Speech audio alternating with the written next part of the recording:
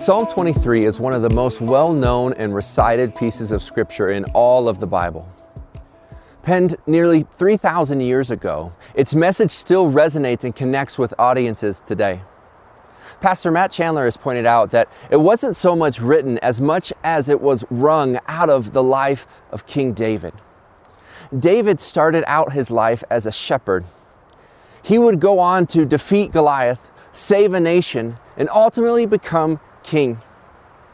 But King David also spent time on the run for his life. He experienced the pain and the loss when he fell morally. He lost a child to early death. And ultimately, he lost his kingdom to rebellion.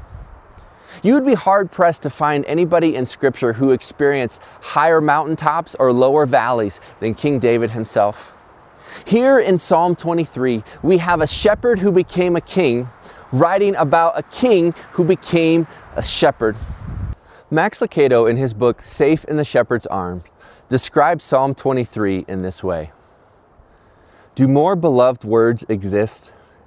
Framed and hung in hospital halls, scratched on prison walls, quoted by the young and whispered by the dying. In these lines, sailors have found a harbor, the frightened have found a father, and the strugglers have found a friend. I'm not sure where you are watching or listening to this message today, but this I know to be true, that we have a good shepherd in the Lord our God, and our good shepherd loves us. He cares for us. He comforts us, and ultimately He brings peace in the valley. Over the next 6 weeks, we are going to take a deeper dive into each verse found in Psalm 23. And at the end of each message, we are going to share with you a truth to declare and an action to apply. So let's jump in. Psalm 23 verse 1 states, "The Lord is my shepherd, I shall not want." In just a few short words, there is such incredible power. Commentators have noted that really all of Psalm 23 is a description of those first two words, the Lord. The Lord, Yahweh, Jehovah. So many names found in Scripture to describe the Creator, King, Savior, God. But here in Psalm 23, we have the picture of a shepherd. It reminds me of a similar picture found in the Gospel of John. The Apostle John shared the words of Jesus found in John chapter 10, verses 10 to 15. "The thief comes only to steal and kill and destroy. I came that they may have life and have it abundantly. I am the good shepherd. The good shepherd lays down his life for the sheep. He who is a hired hand and not a shepherd, who does not own the sheep, sees the wolf coming and leaves the sheep and flees. And the wolf snatches them and scatters them. He flees because he is a hired hand and cares nothing for the sheep. I am the good shepherd. I know my own, and my own know me. Just as the Father knows me, and I know the Father, and I lay down my life for the sheep." So here in Psalm 23 and in John 10, we see the pictures of God being a shepherd and us being sheep. First, what makes God a good shepherd anyway? Well, I believe there are 4 reasons that we can trust God and Jesus Christ as the good shepherd. First, Jesus is the good shepherd because Jesus made us. God created the world, but specifically He created us in His own image. The fact that God created us gives us identity.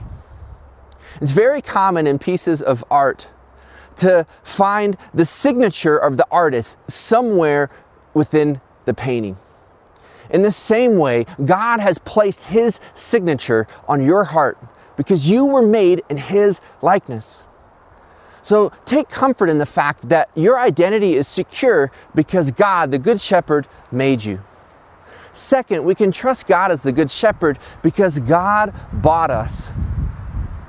In the John 10 passage, The difference between the hired hand and the good shepherd is that one owns the sheep and one does not.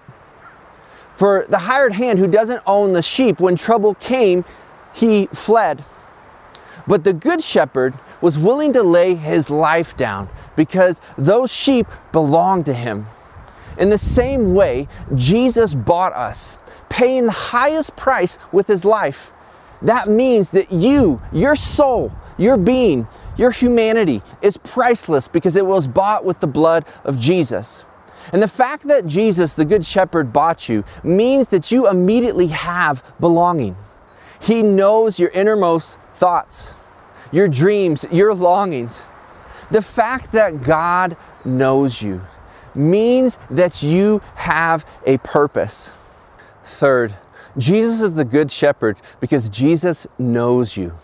The fact that Jesus knows you means that we have protection. God cares for you. He bought you with his own life. So why would Jesus go so far to die on the cross, to make you his own, to leave you hanging in times of trouble? The fact is, he wouldn't. And we're going to find out more about that later in the series. Fourth, we can know and trust that God is the Good Shepherd because he leads us. And if God is leading you, then that means that you have purpose. You were created on purpose and for a purpose.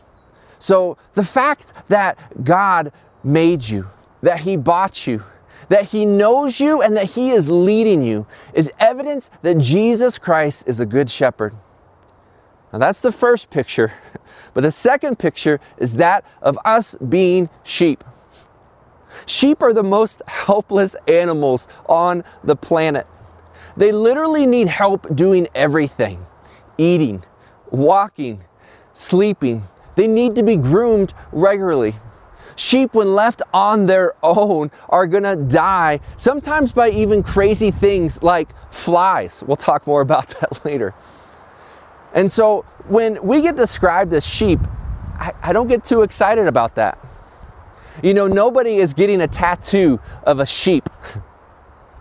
No college mascot is the sheep. Who are we playing this weekend, Johnny? We're facing the Fighting Sheep. Bah. Look, they don't even have a defense mechanism. Their sides, some animals are made of spikes. Theirs are made out of material which we make clothes and pillows. But yet, the sheep are cared for, and they are loved, and they are protected, and they are guided because we have the Good Shepherd. So this leads me back to verse 1.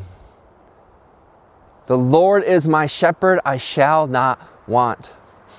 Here is the truth to declare this week. If you cannot say that the Lord is your shepherd, then you cannot say that I shall not want. Unless the first phrase is true, then the second phrase will never be true. As we are sheep, all of us have a shepherd. So the question is, what is your shepherd? If health is your shepherd, what happens when you or a loved one gets sick?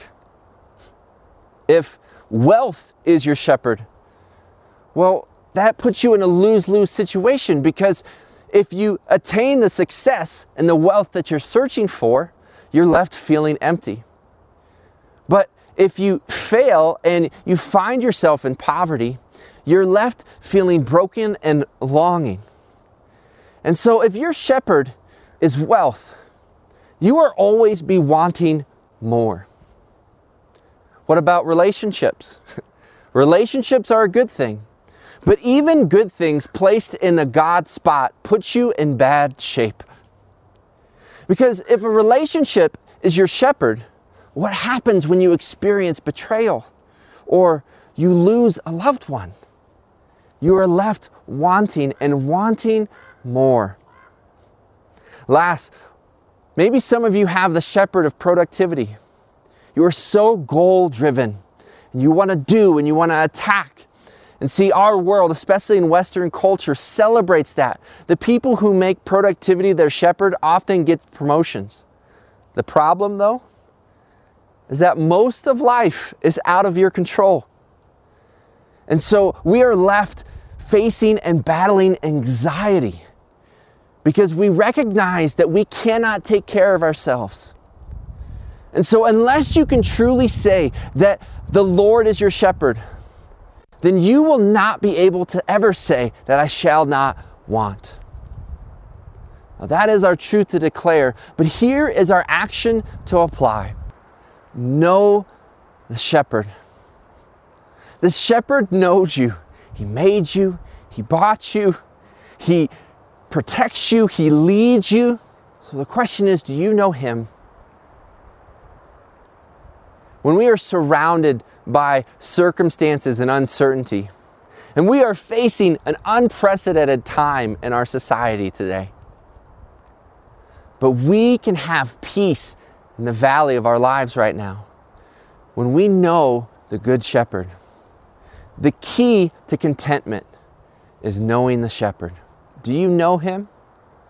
You see, you were created for a relationship with God. But all of us have sinned and fallen short of the glory of God. And that sin has separated us from him. We are all sheep who have gone astray, as the prophet Isaiah says in Isaiah 53 verse 6. But thankfully, we have a shepherd who is willing to leave the 99 and to go after the one and to bring us back into the fold and into the flock. In fact, our God loves us so much that even while we were still sinners, he came down to earth, died on the cross, paid the penalty for our sin, and when he rose again on the third day, he not only conquered death, but he covered our sins and set us free. So when you admit that you are a sinner, if you believe that Jesus Christ is the Good Shepherd and that only through him we can have comfort and peace and eternal life, and then we commit our lives to him, John 10, as we read today, tells us that we can have abundant life. Eternity doesn't start the moment that you die. It starts the moment that you accept Jesus into your life. When you do that, your sins will be forgiven. The Holy Spirit will come and dwell inside of you, and that you will have a renewed and refreshed spirit. You will understand what true peace really is.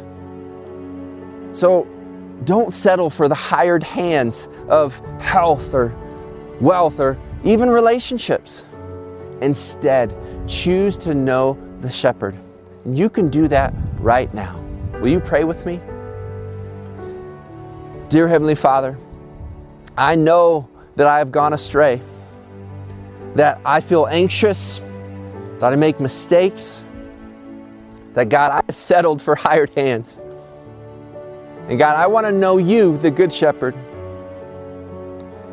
God, because you died on the cross and rose again, my sins are forgiven. Thank you for forgiving me. Thank you for saving me. Thank you for giving me life. I want to know you more each and every day. May today start my spiritual journey with you. I commit my life to you, God.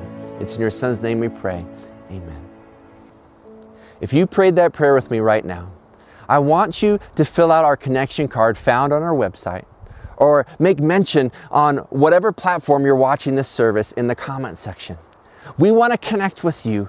And in fact, when you do that, we will reach out to you and someone will walk through with you what we have called Experience Jesus Devotional. A 4-week experience to begin your spiritual journey of faith. I'm proud of you if you've made that decision today. And if you are already a Christian, but you've wandered a little bit, you're that sheep that has gone away, I want to encourage you to remember that if the Lord is your shepherd, you shall not want. The key to contentment is to know him as your shepherd. Come back to the fold, come back to the shepherd, and start that relationship again. It's not too late. God loves you, and I love you. God bless.